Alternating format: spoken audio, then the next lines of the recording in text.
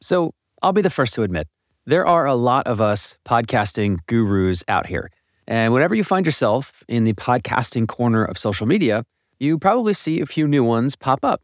That might even be how you found me. The thing is, it can be hard to tell whether that person is truly an expert who has either grown their own show to impressive heights or they've worked directly on other shows that have been successful.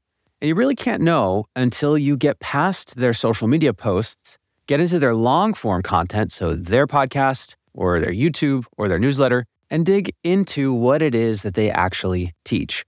Now, most podcast experts that I come across are simply experts in launching shows and publishing consistently. They're not experts in growth, and they haven't really actually generated big results. And I'm not hating on them. They mean well, but they don't have as much of a track record. But when I do come across a podcast expert who knows what they're talking about, I think it's my duty to bring them here so they can share their knowledge with you. This is Grow the Show, the podcast to help you grow your podcast. My name is Kevin Schmidlin. I am your podcast growth coach. My first podcast reached 100,000 downloads and $100,000 monetized in 18 months. And this podcast has reached over 50,000 listeners and has driven over 2.5 million in revenue for my business. And I usually don't add all those numbers, but I figured I should after just talking about people who may or may not be podcast experts. Now, I'm not the most successful podcaster ever by any means, but I am confident in calling myself an expert because of what I've achieved and what my clients have achieved. And today, I'm excited to share with you another true podcasting expert. His name is Jeremy Enns. Jeremy is an expert in podcast marketing, and he's the creator of the Podcast Marketing Academy, where he helps specifically business owners improve and expand their podcasts. And he too has generated amazing results. I've been following Jeremy for a long time, and he and I have gotten together to talk shop quite a bit. And trust me, he knows what he's talking about. And he's also got an incredible newsletter that shares really good stuff every week. So I invited him on the show to share his framework for how to grow and monetize a podcast. Now, my framework is called the Podcast Ladder, and I recently outlined it in the 12 Days of Podcast Growth, a daily podcasting series that I did in December. So mine's called the Podcast Ladder. Jeremy's framework is called EARS, E-A-R-S, and he's going to share it with you today. In this episode, you can look forward to learning three main things, and they're going to sound familiar. Number one, it's going to be the importance of having a unique concept or premise from your podcast. Number two, Jeremy's going to outline strategies for promoting your show and engaging with your audience to grow the show. And number three, he's going to dive into how you can convert your listeners into paying customers. Hopefully that sounds familiar. Jeremy's also going to share a surprising insight on why the last few minutes of your podcast might be the key to listener retention that you never knew about. And I certainly was surprised to hear it. So if you're ready to grow your podcast audience, create more engaging content, and ultimately increase your revenue, stick around to this episode of Grow the Show. Jeremy Enns, welcome to Grow the Show. So excited finally to have you on here, man. I want to thank you for joining. Welcome aboard. I would love for you to kick us off by kind of giving me a little bit of background on how the heck you got involved in this weird world that we call podcasting. First of all, thanks so much for having me on. It's been good to hang out at the past couple of podcast movements and in real life, and now to do this on the show. Always fun to nerd out podcast marketing and growth stuff. But yeah, I came into podcasting through the technical side. So I went to audio engineering and production school and wanted to work in the music industry, and did about a year of interning a couple days a week at a big recording studio in Vancouver, where I'm originally from. Realized pretty quickly, took a year, but I think it was clear to me earlier on that this was not really the career path I wanted. If I was to go back now, I was thinking I'd be able to get a job at a studio and have some kind of more traditional career structure. And it's super entrepreneurial, but it's in a very kind of industry that doesn't have a lot of money. So it's a tough market to work in. And so at the time, I felt really bad, opting out of that. I'd put all this time and money and schooling into doing this thing. And I always loved music. I played in bands, all this stuff.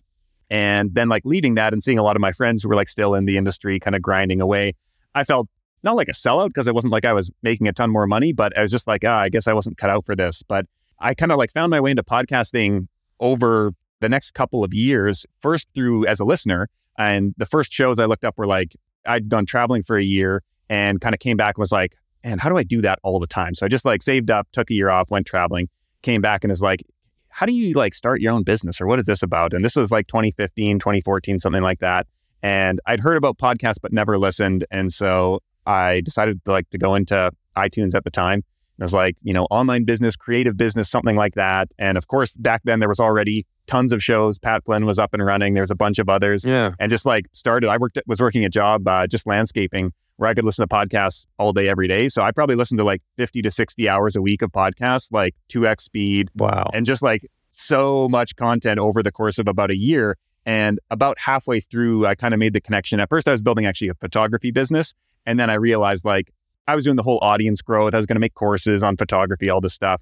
And at some point I realized, oh, I'm an audio engineer. It's way easier to start a service business. I have the skill. People need it. I am now like an expert at podcasting via listening. Yeah. Podcast production is so incredibly easy if you have produced, big music sessions with like literally hundreds of tracks of audio and like done sound design and all that kind of stuff. So it's just, this is easy for me. There's people who need it. This kind of industry is taking off. And so it was like pretty immediate that I started getting clients and built up an agency over the next few years, and then kind of have made my way into the marketing side of things over the past 3 or 4 years. It's one thing to do audio production, but podcast growth is a totally different game.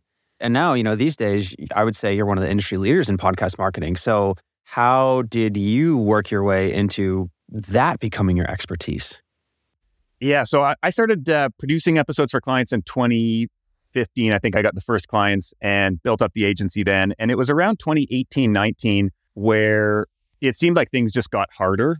We would get clients, we'd help them launch their shows. They'd like do really well. They'd just be growing. And then like shows that started launching in that range just started capping out, a couple hundred listeners an episode, 300, 400, whatever it was. And they're thinking, they've all had their friends and their coaches and all these people say like, oh, just start a podcast. You'll get, thousands of listeners. It's so easy. And like, there was a time when that was true. And then there was this period where like people were still like saying like, oh, this will just happen for you. It worked for me. You should do a podcast and you're gonna have the same results. And so people started doing it and they weren't getting the same results. And so then, as the producer of the show, they're asking me like, okay, what do we need to do to like grow this? Because like, if we're investing a couple $1,000s a month, we want that to result in something, which is, where a lot of people are at. Yeah. And so I just started I'm like a classic creative. I like wrote poetry, it still do. And like in the music industry and like the metal and hardcore scene, like super like marketing's like anathema to the whole ethos of that scene. So I was like kind of anti-marketing. But at this point, I had my own business, so I needed to do a little bit of that. And then clients are asking me like, what do we do? And I'm like, oh shit, I better like figure this out or we're going to lose these clients because they're not getting results. And so essentially I just started like talking. I interviewed all my like 25 or 30 clients I had at the time, all like my friends that I had, some who had like really big shows really successfully, some who were like newer, who had been around for a while, and just interviewed a ton of people. And at the end came up with this curriculum that was like, oh, there's some things that like all the successful shows, they do all these things. And there's things that all the shows that kind of struggle, like they're all focusing on these things that the big shows aren't. And there's a bit of, okay, there's certainly some, you started early, you got some advantages there. And so it kind of had to, there were some things that the big shows often didn't realize that they had just got lucky and they were actually not following best practices, but they didn't really need to at that point. But it was kind of just a lot of talking to people. And initially I kind of was just my goal is to create a course for my internal clients and not even offer it publicly and just say like, here's a perk for working with us. And kind of at the last second before I actually hit record on the videos, I was like, maybe I should position this publicly and it'll just be a benefit to the clients. Then got more involved with like sharing all that stuff publicly. So I'm curious because I've worked with a few clients who have come to me and they're like, I've been podcasting since 2012, 2015, and I don't know what it is, but my show stopped growing in 2018, right? Like it stopped being easy. You're absolutely right. Like there was an early mover's advantage. There was way less competition then. Also like until, I don't know, I feel like at this point, most people have given podcast listening a try, right? So like, I feel like 2014 to like maybe 2021, you got this new, like everything was growing. But I'm curious, your take, so it got harder in 2018. Since then, like since 2018, do you think that things have changed at all? Do you think it's got harder, easier, different? Like what's your take on that? I think it's diversified a lot in like the types of shows that are out there. So I think it still has got harder overall. But I think there's also been some like rise in popularity of different verticals. Like, and maybe that was just part of my bubble was like very business world focused back then. I had a lot of clients in the like nutrition and wellness space. So there was a lot of that as well. But I feel like entertainment style shows, I mean, Serial really just like blew the doors open on a whole new genre, not just true crime even, but like, Yeah. and I mean, narrative shows existed, but I think it really exploded the popularity of like a whole new category of a type of show almost that has now, I mean, it's become popular. It's also competitive. And they're also, I would say, harder shows to do well. Yeah. Because I just think like once you get into the entertainment side of things, I think it really relies on you being in a truly exceptional talent or like have exceptional charisma that not everybody has. Like you think like not everybody can be a Hollywood actor or, you know, whatever, an A-list musician. Like when you get into entertainment, it's a different game than like teaching something. And so I think that's a really hard game to play. You can try, but I think nobody is guaranteed to be successful there. Yeah, that's such a good distinction because I hear from a lot of podcasters who are in entertainment and they think that it'll be an easier way to make tons of money. And it's like, talk to anybody who's actually in show business. Like it's not easy to make tons of money that way. It's a great distinction. Okay, cool. So it sounds like what you're saying is you focus more so on that educational sort of impact-driven content, yeah? Yeah. You can have a much easier time like frameworking that out and saying like, okay, here are the pieces that you put these in place, you map your information or education onto it and like you can get results. Whereas entertainment, there's a lot of variables that are just down to the person. Yeah. So one of my teammates saw your presentation at Podcast Movement a few months ago, and I forget what I was doing when you went on, but he texted me. He was like, we have to have Jeremy on the show to talk about what is so. I was so excited to dive into your framework for growing a podcast. But before we talk about that, is there anything that our listeners should know before diving into marketing their podcast? Are there any prerequisites or anything like that? Honestly, I feel like there is I don't even know what to call it. There's like a time prerequisite that I think it's impossible to do marketing well until you have some experience under your belt. Like you've produced a number of episodes and there's just like, usually I really say to people, like, I don't really like working with people who are less than a year into their show because I just feel like you've got so much to like figure out production and all these other things, like where I want to start working with people, at least this is me personally, you can start thinking about marketing and all that stuff beforehand. But like, Sure. I feel like it's hard to do two of these things well, like learning the production mechanics of producing a show and then thinking about marketing it at the same time. It's interesting because a lot of my philosophy on marketing is like, yeah, it is infused from the ground up. Your content strategy and like everything, the show concept, everything like is marketing to some extent, but you just need to like get a ton of reps in first to be like, okay, I can produce my show well now, or at least to like a decent, you know, it's not going to be the best show in the world, but it's like, I can do this. I don't have to really think about it that much. Now I can really think about like marketing more intentionally. And so you can learn about marketing and try to apply it, but I don't think most people have success with it until they're like, okay, I like have it on lock how I can make a pretty solid show to begin with.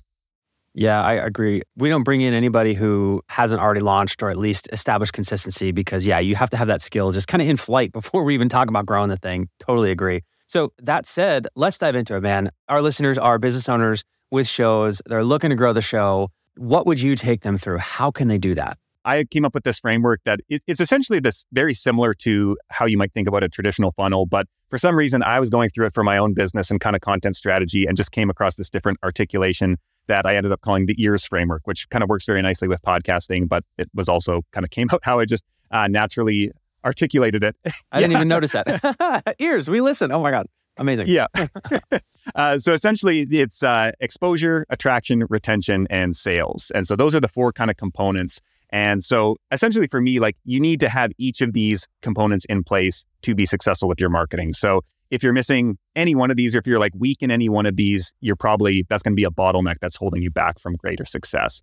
And so the kind of high level view is exposure is like, how are you getting in front of potential listeners? Attraction is like, what about your show when they see it is actually compelling enough to pull them back? And so we can get into tons of stuff there around like cover art and messaging and packaging and website and like any kind of initial early touch point that somebody might have with the show, like what's getting them over the line to click play. Retention is then like, once they click play, are they sticking around past the first 3 minutes, past the first episode and coming back more?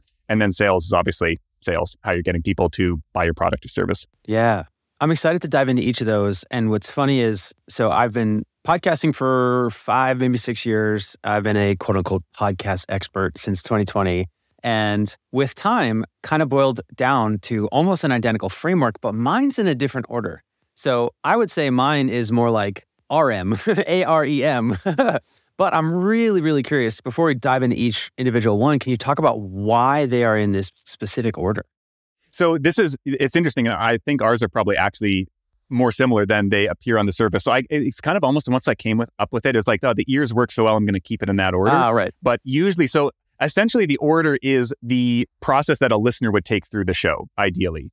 But where I work with people, it's actually, and this is the other reason I don't do this, I start with A, with the attraction. And so it ends up being arse, which is kind of like, then we're getting into like a kind of cussing framework. And I'm like, well, maybe we shouldn't like go with that. We'll keep it ears, the sanitized version. But when I work with people, we almost always start with like, what about the show concept? We have to start there because like everything is downstream of that. And like, if you have just a boring, generic kind of commodity type show, there's like no amount of money you can throw at it. There's like literally nothing you can do to actually grow that show. And so that's like this huge lever for if like you come up with a really interesting differentiated show, it takes way less effort to market it. It's way faster to grow it. Yeah. Everything is much easier. So that's kind of how I would work with people. But the ears is how a listener would flow through that kind of cycle. Way more memorable. That's hilarious. All right, cool. So let's dive into each one. So which one did we talk about first? Which one should we start with? Yeah, so I always start with people with the attraction most typically. And that's where most people, and I think when we talk about like podcasting getting way harder around 2018, 19, 20, what's been exciting to me, it's a bit, you probably aren't excited about this if you're creating your own show because it means like the bar is going up. But the idea of like concept or premise has become so much more important. And there's just so many more people coming up with interesting show ideas rather than like it used to be like, an interview show about this topic with like the world's leading experts. And now like that has been so saturated that it is almost impossible. People will still continue to do this, but likely they're famous or they have some kind of incredible credibility that the average person does not have that makes them inherently interesting. Yeah. Think of like the Lex Friedmans of the world where it's like, or Andrew Hubermans. It's like there's something about them that is more interesting than the average Joe starting an interview show on these topics that's like 3 hours long or whatever it is. And so I think that the big opportunity or potential for people who are looking to grow shows, how do I make a show that is more interesting than a standard interview show? And like, what's the hook or premise that I can build around this that is like this just engaging frame that like every episode we put through this frame is now going to be interesting because that premise is interesting at its core. And so like one of the examples I think about a lot, it's still an interview show. It's still a standard interview show. And this can still be a part of many interesting show premises. They can still be based on interviews, but the YouTube show Hot Ones. And so anybody who's seen this is a celebrity interview show, which these celebrities get interviewed all day, every day, everywhere. And so it's a really hard market to stand out in. But what they've done is they've introduced this is a very gimmicky show and it's very visual in nature as well. So it doesn't work as a podcast, but like the premise for people who haven't seen it is there's, I think like 6 questions that the host, Sean, asks each guest. And before each question, they eat a progressively spicier hot wing. And the final ones are like super, super, super hot. And it's just this like really, you hear about that and you're like, oh, that just sounds interesting. It sounds entertaining. And it also sets up that like, oh, this is a different type of interview experience. And I can just imagine like you kind of want to see, there's like a visceral pain element almost of like wanting to see whoever your favorite celebrity is like rolling around on the ground with their like mouth on fire. Actually, I haven't seen rolling around on the ground, but there's some like great reactions on the show. And so like that's a way more interesting premise than just like a celebrity interview show. Another example that I've seen, this is a great premise as well. I think it's called Starfleet Leadership Academy. And so this is a business podcast around leadership. Some people could say pretty boring topic, but the way they explore that topic, the host does, is he watches sequentially through the Star Trek series. I don't know which series it is. And from each episode distills the leadership principles that were on display in that episode. And so you'd think about like, this is just such a more interesting show about business leadership than any other business leadership show because the premise is so interesting. There's this unique device that they use to explore these concepts in a way that no other show does. And it also creates IP. Nobody can copy that show because like he's already done it now. Like you can't, an interview show, it's like anybody can do the same thing. Something like that. You're like, there can only be one show like that. And as soon as somebody tries to copy it, they're like, no, that guy already did it. And even if like legally you could do it, it's like, you're copying what he already did. Shout out to Jeff Aiken, the founder or the host of Starfleet Leadership Academy, who was one of the very, very first students inside the Grow the Show Accelerator. It's so cool that you shouted him out. Yeah. Very cool. I've come across this show, I think on Twitter, we've connected before. And I was just like, that is a great premise. Yeah, Jeff is amazing. And all credit to him. I had nothing to do with that premise. So he just happened to be working with us. So, okay, the listener though is like, okay, I get it. My show needs to be a little bit different for it to really stand out. Maybe it shouldn't just be another 60-minute interview show interviewing successful people. So, how would you recommend they try to find what their hot wing is? Like, how do they find that unique thing to make their show stand out? For me, it's often looking at what other, like, once you start to recognize whatever you call it, like formats, premises, concepts, you realize that they're everywhere. And there's a great newsletter called Formats Unpacked that essentially it does it across all media. And so there's newsletters, there's TV shows, there's podcasts, there's YouTube channels. And they essentially, I think they have guest writers do one each issue. I don't know how often the newsletter goes out, but they break down like a unique format of a piece of media and explain why it works. And so they've covered many podcasts in the past. And like read that newsletter, just even a few issues, and just start looking out for like what makes my favorite shows or any kind of content interesting. And you'll often realize that it's not just an interview. It's like the information might be good, but there's a unique way that the information is presented and framed and explored that makes it more interesting. And so once you just start to like see those things, like the easiest way to come up with an interesting format is, oh, I'm going to borrow that format from this totally different medium, different topic, whatever it is, and apply it to my concept. And you realize that this just happens again and again and again. And so like James Clear has a newsletter, the 321 newsletter, where he shares, I think it's like 3 ideas from him, 2 quotes from other people, and 1 thing to think about each week. And he has a 2 million person email list or something like that. And since his newsletter became super popular when he launched it a couple of years ago, tons of people in all these different niches have done similar, like 321 or 231 or something like that. Yeah. But it's totally different content, but the format is the same.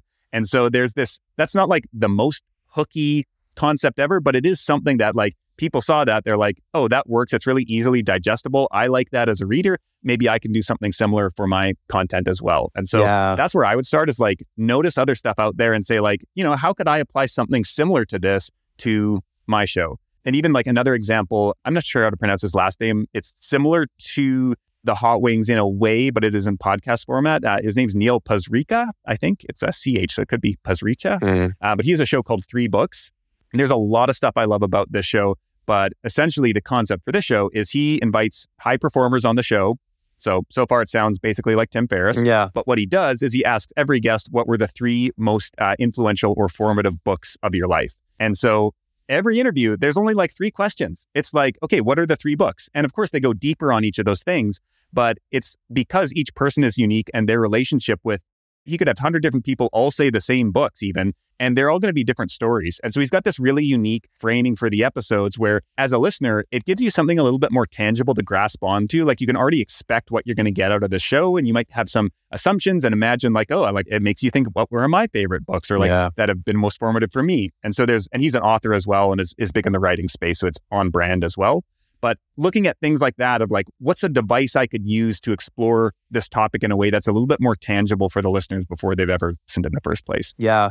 I think every single client I've ever worked with, we start here, right? We start with the premise, same deal. We got to make this unique. The way I articulate it is have a Cat 1 premise, category of 1, where the combination of the audience, mission, and format is completely unique, right? So it can be a format that's used elsewhere, but if it's a different mission and for a different audience, it works. It's unique. What I'm curious about, though, is in your experience, in my experience, that is the stage. Number 1, it's at the beginning of our work together, but it's also the stage where folks tend to have the most resistance, because I can't tell you how many people have said, oh, my content's great. That's fine. I just need help growing it. And I'm like, oh, man, we're going to have to do some work here. So I'm so curious, totally selfishly, how do you work through that resistance with the clients that you work with? I've been thinking about that a lot, and it's easier to do one-on-one with people. And I've done a lot of group programs and I've done like membership community and things like that.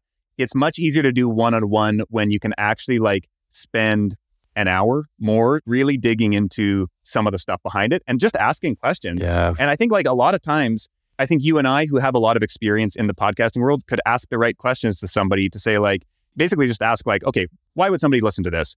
And you can just go deeper and deeper and deeper and deeper until you get to this realization that they come to that is like, oh, I guess there isn't really any reason. And that's something that like I've heard from a lot of people, even in like the small group programs who go through, one of their takeaways is like, I realized there was no reason for anybody to listen to my show. Like I was trying to do something that, I was basically cloning Amy Porterfield's show or Tim Ferriss's show or whatever.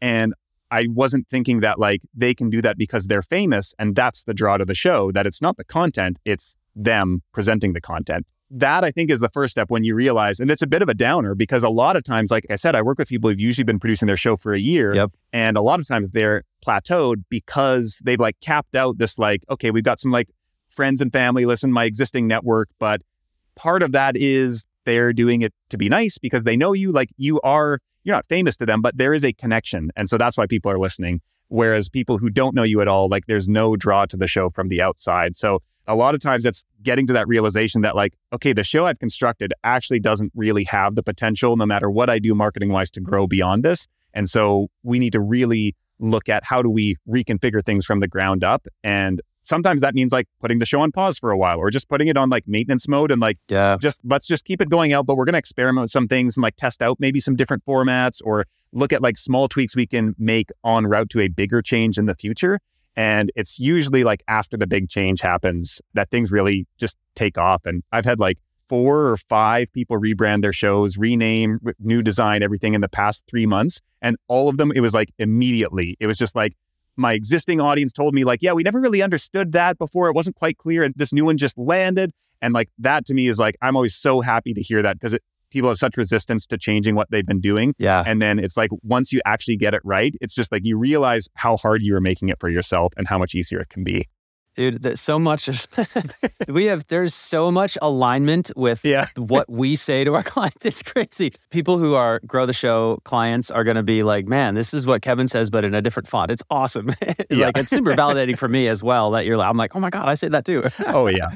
One of the distinctions that we made literally just yesterday on a group call in Grow the Show was that when you have a premise that isn't unique or, just basically when you have the problems that you just described, it's like those like drag race cars when they try to stop, they like throw up a huge parachute behind them. It's like having a giant parachute where it's like when you get more clear and get more unique with your premise, as you said, change the name to something that's more clear, change the artwork to something that makes more sense. It's like that parachute gets snipped off and suddenly the show just goes so much faster without having to change anything else right about it. So it sounds like that's what you guys have experienced. Yeah, 100%. And I feel like that's a big thing that I think about a lot of times is like one of the actually first thing that I work on with people when and this is kind of a newer addition to my like flow of entry into the program is kind of like actually getting people to just stop doing a whole bunch of stuff that is literally useless. Even things like show notes, I tell people like, okay, for where you're at right now, show notes don't matter at all. If you're spending 2 hours a week on this, cut it. Like put it into ChatGPT or whatever AI tool you're using and like get a single paragraph. I don't care, links, whatever, fine. Like make this take 5 minutes because this is not like a gross lever right now.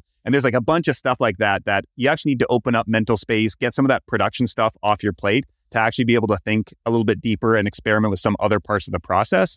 This is one of the things that I've noticed is that, I don't know if you know the Eisenhower matrix. Yeah. It's like the urgency versus importance. Yeah. So this is like a business management type tool, I guess it was developed for. And I guess it's attributed to Dwight Eisenhower, but I don't know if he actually invented it. But it's essentially, there's like urgent versus important. It's a 4x4 matrix. And so a lot of the things in life and in podcasting and basically everywhere, the most important things are often least urgent. And so you think about like your health and exercise and eating right and saving for retirement, all these things. It's like, I'll do that one day, but it's not urgent. And so we put them off. And I feel like the most important podcast task, refining your premise and all these things also fit into that category. Whereas like all of the production tasks, these are important, or they are both important and urgent. They need to get done every week to stick with your schedule, but they just are not going to have that impact on the long term. And so we like prioritize those. We've got the deadlines. We need to get the show out. And so we just fill up our schedule with those things and leave no time for anything else. That's bigger picture thinking. Yeah. And so a lot of times I think you got to like make some concessions in the short term and like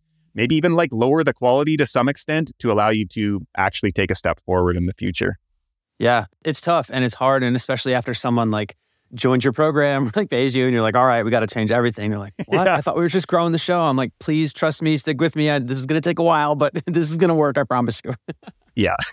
Quick pause on the episode today. If you're a podcaster who's overwhelmed by the editing and post-production process, or you're an entrepreneur or CEO who is not satisfied with the team that's currently producing your show, and you would rather just focus on creating amazing content and then sending it to a team that you trust to get it produced fast, I have the perfect solution for you. Imagine instead having a dedicated post-production team that not only enhances your podcast audio quality, but also manages your show notes, your social media clips, and even YouTube video editing. It's a team that turns your recording into polished, professional episodes, giving you back precious time to focus on what you do best. That's exactly what Podcast Boutique offers. It's the only post-production team that is trusted by me and Grow the Show and countless other top podcasters. They provide complete podcast post-production and video editing services with an insanely fast and personal touch. Their clients rave about how much time they have saved and how their show has improved in quality after switching to Podcast Boutique. So, if you're ready to take your podcast to the next level, if you're an entrepreneur who has not outsourced yet and you're ready to do that, or your current post-production team does not get you back quality work really fast with incredible communication, then you should head over to podcastboutique.com or click the link in the show notes, fill out a quick form, and set up a chat with Podcast Boutique. Have I stressed that they are unbelievably fast and good at what they do? Once again, that's podcastboutique.com, or you could just click the link in the show notes to learn more and finally get post-production off of your plate to a team that you trust. All right, let's get back to the episode. So let's assume now we've got the premise locked in. It's something unique. It's something that makes sense. You know, the podcaster's audience is like, finally, do I get it now? Then what? Now what do we do? The next category is retention. And so there's a couple levels to this. And there's some overlap with the attraction. So it's like a lot of times if you have a great premise, it actually makes the in-episode experience better. And so that might come down to the structure of the individual episodes, which, you know, is part of some premises as well, not for all. But for me, a lot of this is down to essentially like your engagement with your audience and then the structure of the actual listener experience within an episode is the kind of the two prongs of the retention side of things. And so both of these, I feel like if you initiate engagement, a lot of times, like a lot of people wait for engagement to come to them. Every podcaster like wants more engagement. And then what they don't realize is like, you could just go identify people who you already know listen to your show and just start interacting with them on a regular basis every day. Just comment on their stuff on Instagram or Twitter, wherever you're at. They will then reciprocate. And a lot of times people feel like, I think they look at people who are creating content or something and think like, oh, that person must get so many DMs, so many emails, whatever. I don't want to like clutter their inbox or anything, or I don't want to bother them. Not everybody's like that, but a lot of people are. And I think if you make the effort to go out there and start engaging more, they become bigger fans of yours. They kind of, the center of gravity kind of like increases and they begin to like pull more people in. And because now you're like starting this public conversation, they're more likely to amplify your stuff. And so it gets seen by more people. And there's this really like positive flywheel effect, but you need to kind of kickstart that. So on the engagement side, that's one of the things is like actually just taking the initiative and going and starting that engagement, either with existing listeners or with people you see out in your social feeds who may not listen, but should be listeners. Like you can all kind of tell, I think like this person's a perfect fit for my show. I can see like they're somebody who would probably enjoy what I do. So starting there. And then that other prong is like the actual episode content, like quality. And this is going to be different for every show, but I think there's a lot of stuff, like the basic stuff is like really for me around the starting and ending points of the episodes. I often think of it as like a kind of like smile graph where it's like you want to start the episode super strong and hook people. And then you want to leave them on a high note where they're just something called the peak end rule that people might have heard about, which is that people judge experiences and remember them based on the peak experience or the peak moment within that experience and how it ended. And so you could have this like really amazing trip to Disney World, but if it ended on the last day with like your kids throwing a tantrum, you're going to have a much lower impression of it, even though most of the trip was really good. And so I often think about that with podcasting is like, okay, we need to hook them off the start and get like right in the content and like validate their decision to listen within the first few minutes. And then if we can leave them, it doesn't need to be this like bombshell takeaway, but thinking about like, what's the emotion that we're leaving people with? And a lot of my favorite shows, I think about like the ending, they like leave me with a feeling where I'm just like, it's like, that was so satisfying. And a lot of that is what happens in the last few minutes, regardless of what happened in the previous, 60 or whatever it is. So a lot of that, I think paying more attention, I think most people pay a lot of attention to their like actual questions they ask their guests or like the meaty content. And I think actually people should spend a lot more time focused on that, the first question and whatever that last closing, whether it's a question or a kind of like narrative piece that you have in there, how you think about music at the ending. Probably not just watering it down with like 3 minutes of ads for your stuff at the end, like be selective with that. Yeah. That's kind of the 80-20 that I think about with retention there. That's funny. I go hard on the beginning, right? I tell every listener of the show knows every week I'm like, intro, make your intro better. But I've never actually considered actually on the end of the content, trying to wrap it up on a good note. And I think back to my very first show when I got started as a podcaster was about Philadelphia. And I remember how people would reach out and be like, this episode ended so well. And I kind of like, up until you just said that, I kind of forgot that I got that all the time. And I didn't do it intentionally, but every single person that I interviewed, the last question I always asked them was stolen from Tim Ferriss. And it was, if you could, no, my show was about Philly. And I was like, if you could get one message to every single Philadelphian, billboard, plane in the sky, whatever it is, what would you say to them? And the guest always came up with this just like profound, incredible message. And I would end it with music underneath. And I had up until literally just this moment when you said that, I had no idea what I was accidentally doing, but that was the only time that I've ever actually had that locked in.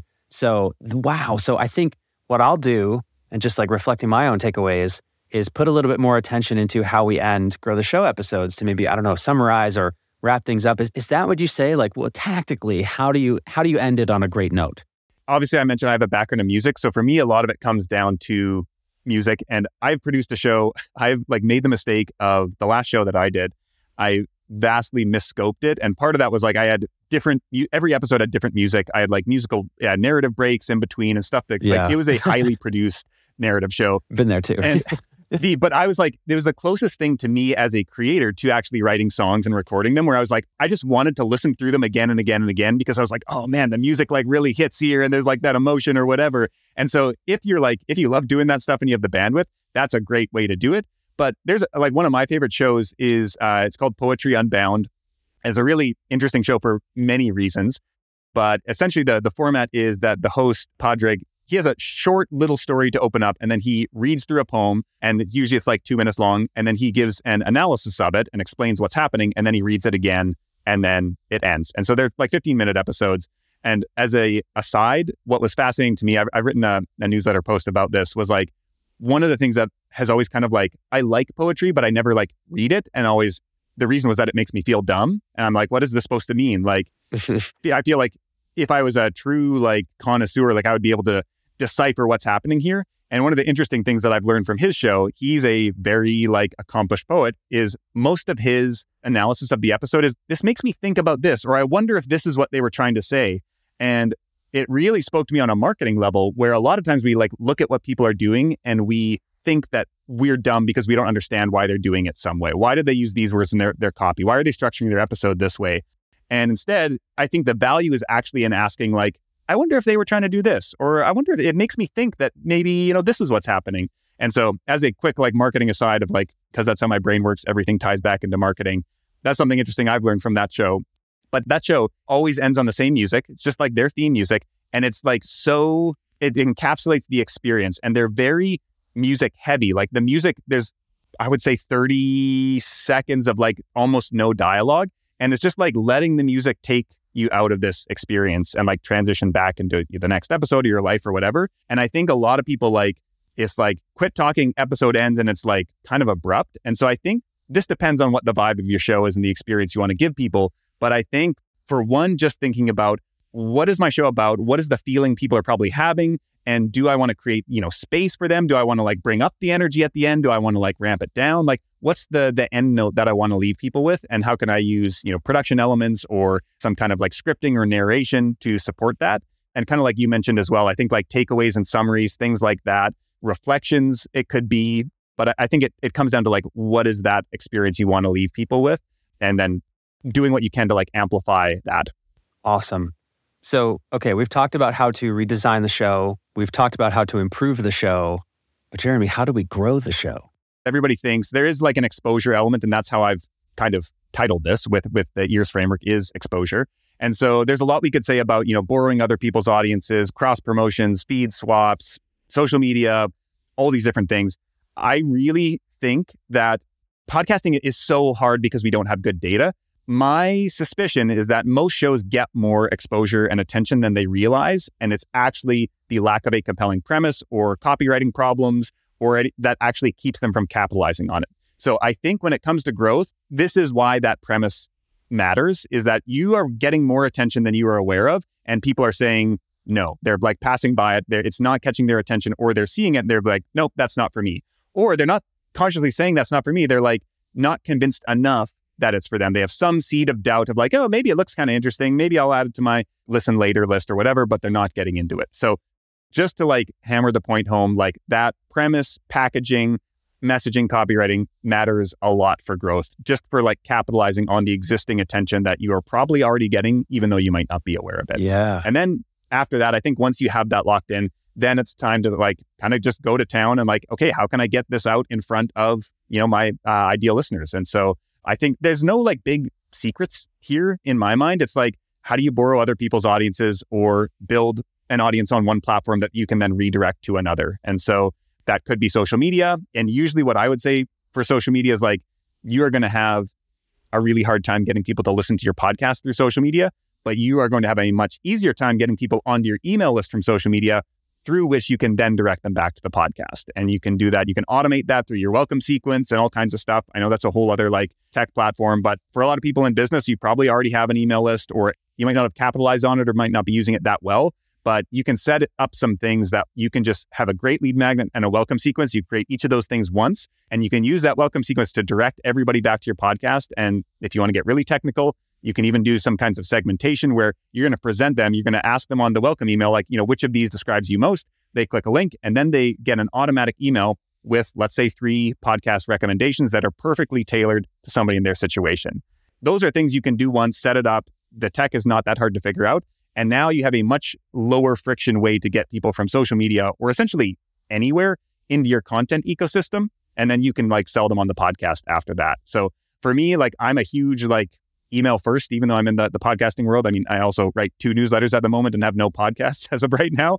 So I'm a huge email nerd, but I think for a business owner, like email is where the money is. And so like make sure you're getting people on that as well as the podcast. Again, your email subscribers to listen to the podcast listeners to get onto the email list, and then looking at like, okay, who else has the audience I want and how can I partner with them, collaborate with them, advertise on their platforms, whatever it might be to get in front of them. Yeah, so I'd love to talk more technically about that. Like what are ways that you've found that you've been able to get your clients to successfully be able to collaborate with other creators and folks who have an audience to quote unquote borrow their audience, as you said? For a lot of hosts, especially anybody who's teaching anything, like podcast guesting is a really natural type of activity or type of collaboration to pursue.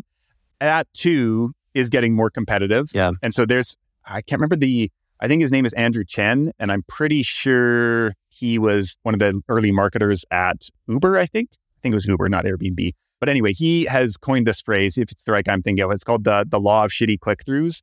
And it's this marketing phenomenon that essentially any marketing tactic that exists eventually becomes watered down. It works well at the start, and then everybody jumps on the bandwagon and it gets watered down. Yeah. And so like podcast guesting is certainly something that this has happened to, where it used to be really easy to get on shows, and now it's much, much harder. And so and this is like even from a brand perspective and can tie in heavily to your premise as well. For podcast guesting to work today, like you need a point of view that is distinct and unique and not something that everybody else is saying. Yeah. And this is something that's like hard to teach. Like I can't tell you what your point of view should be. It has to be internal. It has to be based on your beliefs about your ecosystem and your space and what the gaps are. Usually when I talk to people about this, it's like, okay, no matter who, there's people like that we all look up to in our spaces and there's people we disagree with. I like looking at both of those and saying like, okay, what do I think the people who I ardently disagree with and think that they have the wrong approach to whatever my topic is, like, what is my alternative to that and why don't I agree with that? But then also looking at the people you do agree with and you do like and saying like, what do I think they're wrong about? I feel like there's some gold that can be found in there that really builds out your point of view. A lot of times we end up trying to, not even trying to, but we subconsciously emulate our heroes and idols. But I think developing that practice of like, what do I think they're wrong about? Because they are certainly wrong about things. Like nobody is 100% right about anything. And so training yourself to think about like, is this right? And like, why is this right? Or why might this be wrong? That's going to open up really interesting ground for you to occupy and build your brand around and create content around that makes you a really interesting alternative. So podcast guesting, that can really help for that. But yeah. That law that you shared reminds me of a presentation I saw at a mastermind earlier this year by Rich Schefren, I think his name is. Yeah. He mapped out how every marketing tactic has like a 5-year lifespan where at the very beginning, you get massive, massive returns just because you're early to it, because you're just one of the few people doing it. And it's like this new marketing channel. And so there's just all this attention that's untapped. And then with time, and it's like seems to always be a 5-year horizon. By the end of the 5 years, everybody is doing that. Like over the time, it becomes more expensive to do it. There's more competition to do it. And then by the end of it, you kind of have to do it because everybody else is doing it, but you don't get any results just because you're doing the thing like earlier on. And so I guess the challenge there, this kind of is outside of the scope of podcasting, but I guess for just us as business owners, the challenge is what is that thing now where you get outsized marketing returns just because you're one of the few people doing that? I don't know what the answer to that is. The dangerous thing there is too, like there's a huge amount of luck because there are always going to be things like this. There's always new stuff up and coming and you can like bet on the wrong horse. And I think partly not everybody is suited to be an early adopter to everything. And I think a lot of the people who really win big on those things, some people get lucky and other people are just compulsive experimenters. Like this is their job and they are marketers or experimenters or whatever it is that like they just are active everywhere and trying everything out and they understand. They've been doing it long enough that they understand the trends and the bigger picture of how everything fits together. Yeah. Whereas like most business owners, like you're not going to be in that position. And so I think it's like not necessarily even worth trying. It's like, how can you be like an early laggard? I think is the term after early adopter. It's like, okay, this is showing promise. I've seen it validated. Like now let me start to think about taking this seriously.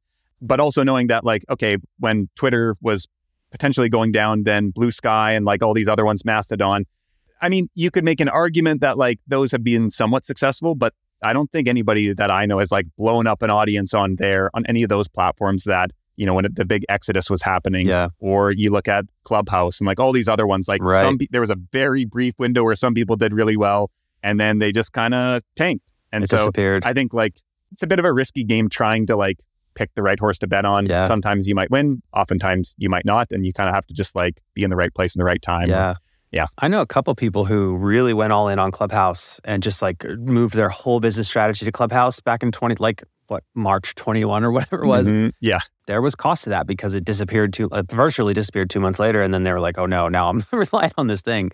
What I try to do is like, I just look at what is like the huge creators that are known to be super bleeding edge. Like as an example, Gary Vaynerchuk, like he's got an entire army of people figuring out what that bleeding edge thing is. And so it's like, what is he talking about right now? And have him tell me what to be an early laggard on. Also, I mentioned Rich Schefren. He's got a whole thing. I haven't bought it, but it's called Steal Your Winners, which I think that's the whole premise is that steal our winners or something like that. The whole premise is that, hey, we're going to go figure out what these marketing tactics are that get early returns so that you can just hop on them. So either way, let's bring it back to podcasting. Unless, do you have any other thoughts on that? The last thing on that, I think is just, it's funny because this exists, it goes back to the premise concept too and everything. And I think we get sucked into, we want to do things that feel safe as people. And so we tend to do things that are like what other people have done. And we often assume that other people are more successful than they are. And so I think when you're looking at, okay, Gary Vee's talking about this, but I don't really see anybody else doing that. Like it feels risky for me to go all in on that, even though Gary's saying it. And so we don't. And so I think when you're innovating in any respect, you don't know you're on the right track by the fact that nobody else is doing it, but you almost know that you're on the wrong track if everybody else is doing what you're doing. And so like right or wrong, like you have to do something different probably if standing out in a big way is your goal. And there is some real necessary discomfort to that. Totally. Great point. Okay, so let's talk about the last piece, sales. So how can our listeners generate sales from their podcast? Yeah, so I mentioned email before. I think podcasting is just a great medium for many things, not a great medium for anything call to action oriented. People are just too busy. There's too much friction. They're often doing other things. And so that's where really for me, like podcasting is where you can really accelerate and warm up that relationship in a short amount of time where people can binge through their episodes. But email is just a much better platform for sales. And part of this, there's an idea called platform psychology that is essentially like people associate certain actions with certain platforms and mediums.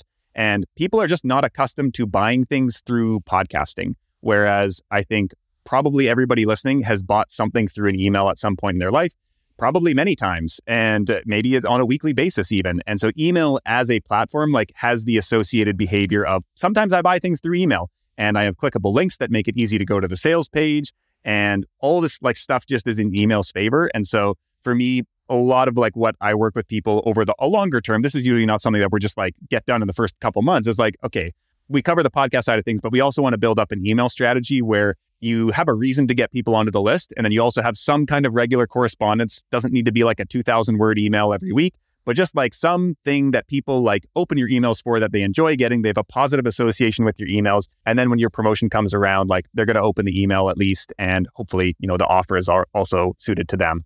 So that's kind of like from a structural standpoint, I think some of the prerequisites. And then from there, you can get a lot more into like campaigns from a like cross-platform standpoint where like you can structure your podcast episodes to kind of cue people to and like prime them to buy almost by answering some of their objections up front, not explicitly, but like, okay, I've got this new offer. I know these are the things that people might say like, oh, well, is it for me? Or like, I can't do that because of this or whatever. You can create a podcast episode around each of those things leading up to it. So now when you actually open the cart and announce the thing, people are like, oh, okay, this actually is 100% for me. Like I've all my questions have been answered. Totally. And I already like Kevin and this new program is up here. It's going to help me go where I want to get to. And I have no excuses left. And so it's like a really, maybe not easy. I think sales is never like super, super easy. There's always the people's inclination is to say no to almost anything. So you're always kind of fighting against that. Yeah. But it's going to be much easier than if you haven't put that legwork in, over the previous few weeks or month or whatever, kind of like priming people, talking about the topic, getting them thinking about it, overcoming those objections, and then, opening the cart then. Oh, yeah. It's so true. Whenever I get an application for the Grow the Show Accelerator and I say like, what do you need help with? And I'll see an application that like uses my phrasing to describe what they need help with. They're like, I need a Cat 1 premise. I'm like, nice. That's going to be a fun call because they already are so familiar with what I talk about. Awesome. Okay, cool. So now it sounds like before we move on and wrap things up, you kind of alluded to this earlier, but it sounds like what you're saying is understand that the podcast is about as good of a lead nurturing mechanism as you'll ever get. You can CTA your stuff on your podcast, but it sounds like what you're saying is the goal is to really get them onto your email list because that's where you're going to have the best bridge from listener, audience member to actually, paying customer and client. Is that the gist? Yeah, I think of like, there's no reason not to do CTAs in your podcast necessarily. I mean, maybe there are some, but like I haven't noticed any like real big red flags or anything. I just wouldn't have any expectations that people will actually do anything with it. And so from a like marketing perspective, there's like many stages that people need to go through. If we go back to like thinking about a classic funnel, like awareness is at the top. And so that exists for everything. It exists for like you as a business, but it also exists for your individual offers. And so I would more think about using the podcast to create awareness that this thing exists, even if you're not going to take action on it right now. And then the email is going to be the more timely prompt to like, hey, here's this thing happening. Maybe there's some urgency to it. And it's a bit of I don't want to say like people don't like hard pitching or anything like that.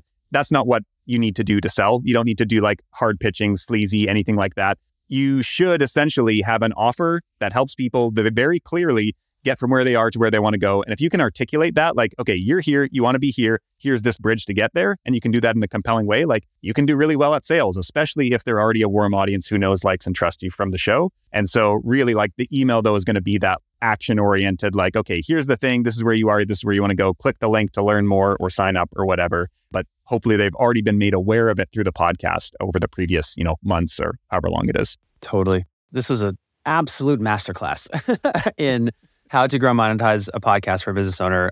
Before I ask you what people can do if they want to learn more from you, is there any piece that you feel that we haven't touched on that the listener should know? I spend all my time talking about concept and premise and that kind of stuff of just like starting at the ground floor. When you've been doing your show for a while, there's a lot of sunk cost that goes into it. But I think at some point, if you've tried, and I talk with so many people who've like, I've done promo swaps, I've done collaborations, I've guested on shows, none of it's worked. I would take a hard look in the mirror at that point and say like, okay, I've done these things that work for other people. What does that mean about my show? It could mean you're getting in front of the wrong audience, or it could mean that you're getting in front of the right audience, but you don't have something that's interesting enough to them to really pull them back. And so I think, like we kind of mentioned before, once you actually experience that of like having something that people just flock to when you tell them about it, I always think about looking for these eyes light up moments. So like when you give somebody like the 1 or 2 sentence pitch of your show, are they like reaching for their phone and they're like, oh, I got to download that right now? That's the signal that you're on the right track. If they're like, oh yeah, that sounds really interesting, I'll check that out later. That's, oh, I'm going to be polite and, they're not gonna. They're not going to. So yeah, start at the ground level, nail that down, and everything will be much, much easier going forward. Yeah, incredible. Couldn't agree more. Dude, if folks, want to learn more from you, get in touch with you, what should they do? I put a page together at podcastmarketingacademy.com/grow the show, all one word. Nice. And there we talked about the ears framework today. I've actually got a automated quiz audit that you can take that you answer 20 questions, takes about 2 minutes, and it will give you a ranking in each of those ears categories. So you can kind of see where you might be weak, where you might be strong, and what you can do to fix any of those issues that you might have.